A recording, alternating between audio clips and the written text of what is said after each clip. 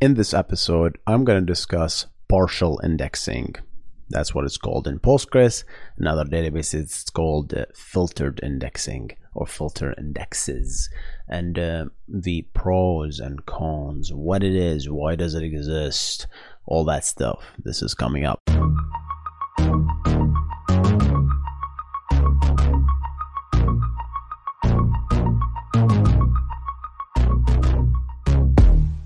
Welcome to the Backend Engineering Show with your host, Hussein Nasser. This is the show where we discuss the art and the craft of building software and cover recent news on backend technologies. If you enjoy the show, make sure to subscribe to the YouTube channel and rate it on Spotify and Apple Podcast. With that said, let's get on the show.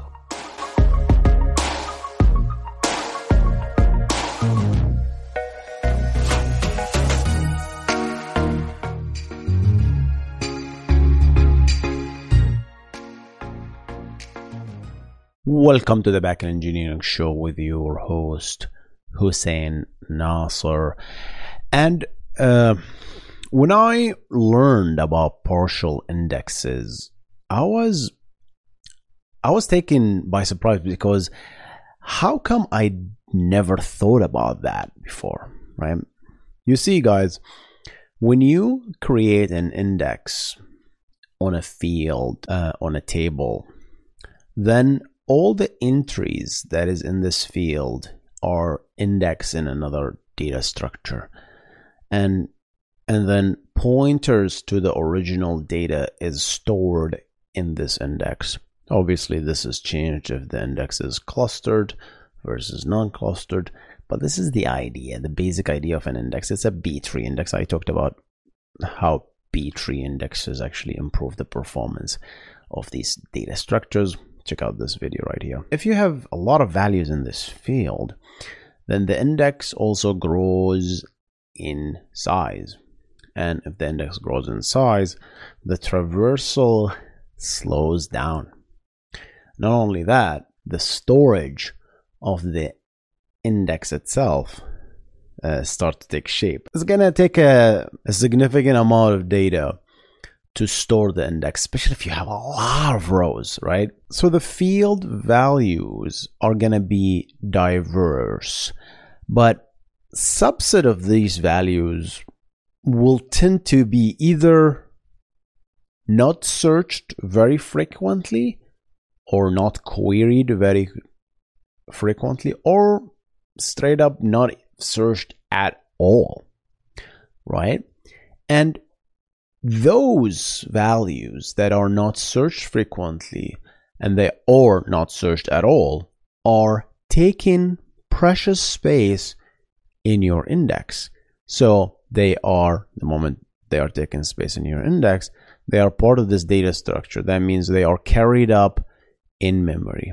That means they are on disk, right? Because they are taking space in almost duplicated between the heap and in the index. So they are taking that space. They are taking space in memory because the databases pull the index in memory in order to perform fast traversal in the B tree, right? So these values are taking this precious space. Not only that, right? They are also updated when a new entry is added to the field, like you add a new row with these particular values that are scarce in search. You're then also doing a synchronous operation to update the index, right? So the database is doing extra additional job to update the index that is associated with this field because it's just a value that is indexed. The database has to do work, has to do update. If you do an update statement, you change a subset of values from this hot path, hot values that are commonly queried to values that are not commonly searched, then the database is going to do the same thing. It's going to update the index regardless with these values. So partial indexes come into the picture to filter that and gives you as an engineer a tool to index what's important, and you can decide what's that. Right? So a good example is this orders table, right? Like, okay, I have an orders table, and this is the status of the order. The status of the order is active versus completed. The chances that you are searching on active orders are way higher than searching on completed orders. Does that mean that you're never searching on completed orders? Well, of course you do, right? You're gonna search on completed orders, but it's not as common as searching for active orders. Okay, so a plot, you have way more completed orders than active orders. That's just by design, right? Through the years, right? If you don't do some partitioning, obviously, then you're gonna accumulate these completed orders, right? So you can index your table, that status field, so that it only contained active order. Index where, you literally just add a where clause. That's the same syntax, I believe, in Postgres and SQL Server. I don't know if other databases support that. I'm pretty sure they do, because it's a very critical feature. I think it's a very important feature. But once you do that, hey, create an index on this field where order status is equal active. And when you do that, the database will only pick up the rows that are currently active and index those. So the index is going to be tiny, so tiny that it can fit completely almost in memory. It depends on how many orders you have, obviously. Even if you have gigabytes and gigabytes and gigabytes of rows that are completed, you don't really care. The search is going to be blazing fast. And why is that? Because you have way less active orders than completed. So a search for an active order is immediately going to be way faster than if you have indexed the entire table with the completed orders, because the query is going to stumble upon these completed orders, right, in the middle of these things, and as a result, it's going to slow down, right, given also the size and other stuff as well. So that's one benefit of the partial indexing. So the index is tiny. If the index is tiny, can fit in memory. Means I save space on disk, I save space on memory, and if the entire index can fit in memory, I think that's an attractive thing, don't you think? So now we have a partial index on the active orders, right? So the existing rows will be indexed. Future orders or rows that are creating in the orders table, if they are active, the database will say, oh, this is active, I have to update my index. But if it's completed, nope. You can update a row from active to completed, and you're going to update the index to remove the entry, and that's it. You don't even need to index the completed row, because it's not even, I don't need to index it. This particular example, inserts are not as fast because, well, every insert is an active order, right? If you think about it. So if an active order, you have to update the index. You can think of other examples that might be better than that, right? But that made me think. I keep sliding, I don't know why. My chair. As I start thinking more about partial indexing, I wonder about the disadvantages and the cons as a result of using partial indexes. So you see, when I, as an application, query this table, I have no knowledge about what index is, right? Unless you fully architected the whole thing, you know that these are the nature of the queries, right? But if you don't have knowledge about the application, you can't really make the decision to create partial indexing. Actually, creating partial indexes might hurt you Let me explain. So back in our example, the active order versus completed order, if there's a user experience that allows users to easily search for completed orders, or like the default behavior is to search for completed orders, then the queries will hit the path which is not indexed. And you might say, Hussein, they're going to be slow. So what? Right, they're going to be slow. Not only slow, they're going to perform a full table scans. Yes, that is slow. But I'm worried about the resources on the databases if enough people executed such expensive queries accidentally, right? So if the default behavior is to search on the path that is not indexed, then the resources used in the databases is going to increase, because you now all of a sudden you have queries that are performing full table scans, and not just one, multiple ones from multiple users, right? If they are going to that path, that will increase the database utilization and might starve other poor users that are doing legitimate stuff. So I think partial indexes are powerful, but it could essentially cripple your entire system if you don't know what the application is doing. So constant monitoring of the queries that is going on is very critical. And designing a proper user interface, not necessarily user interface, user experience. And when I say experience, I mean an API, I mean a web, I mean everything, right? I mean what the application is actually doing. It's your job as an engineer to kind of know this. That's why I find it very difficult, right, as to work in one place. You have to kind of know what's going on in the entire system. As a backend engineer, you have to know what's the database in. If you know and everything about to do with databases and you know nothing about the application, you're clueless.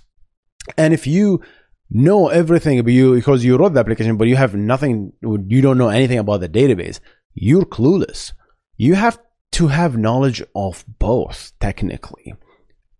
And the reason is you will be working with it doesn't have to be like expert in this or expert in this. You can work with teams, that's fine, but just have overview knowledge of what the application is doing. That's why communication is very important right here, right?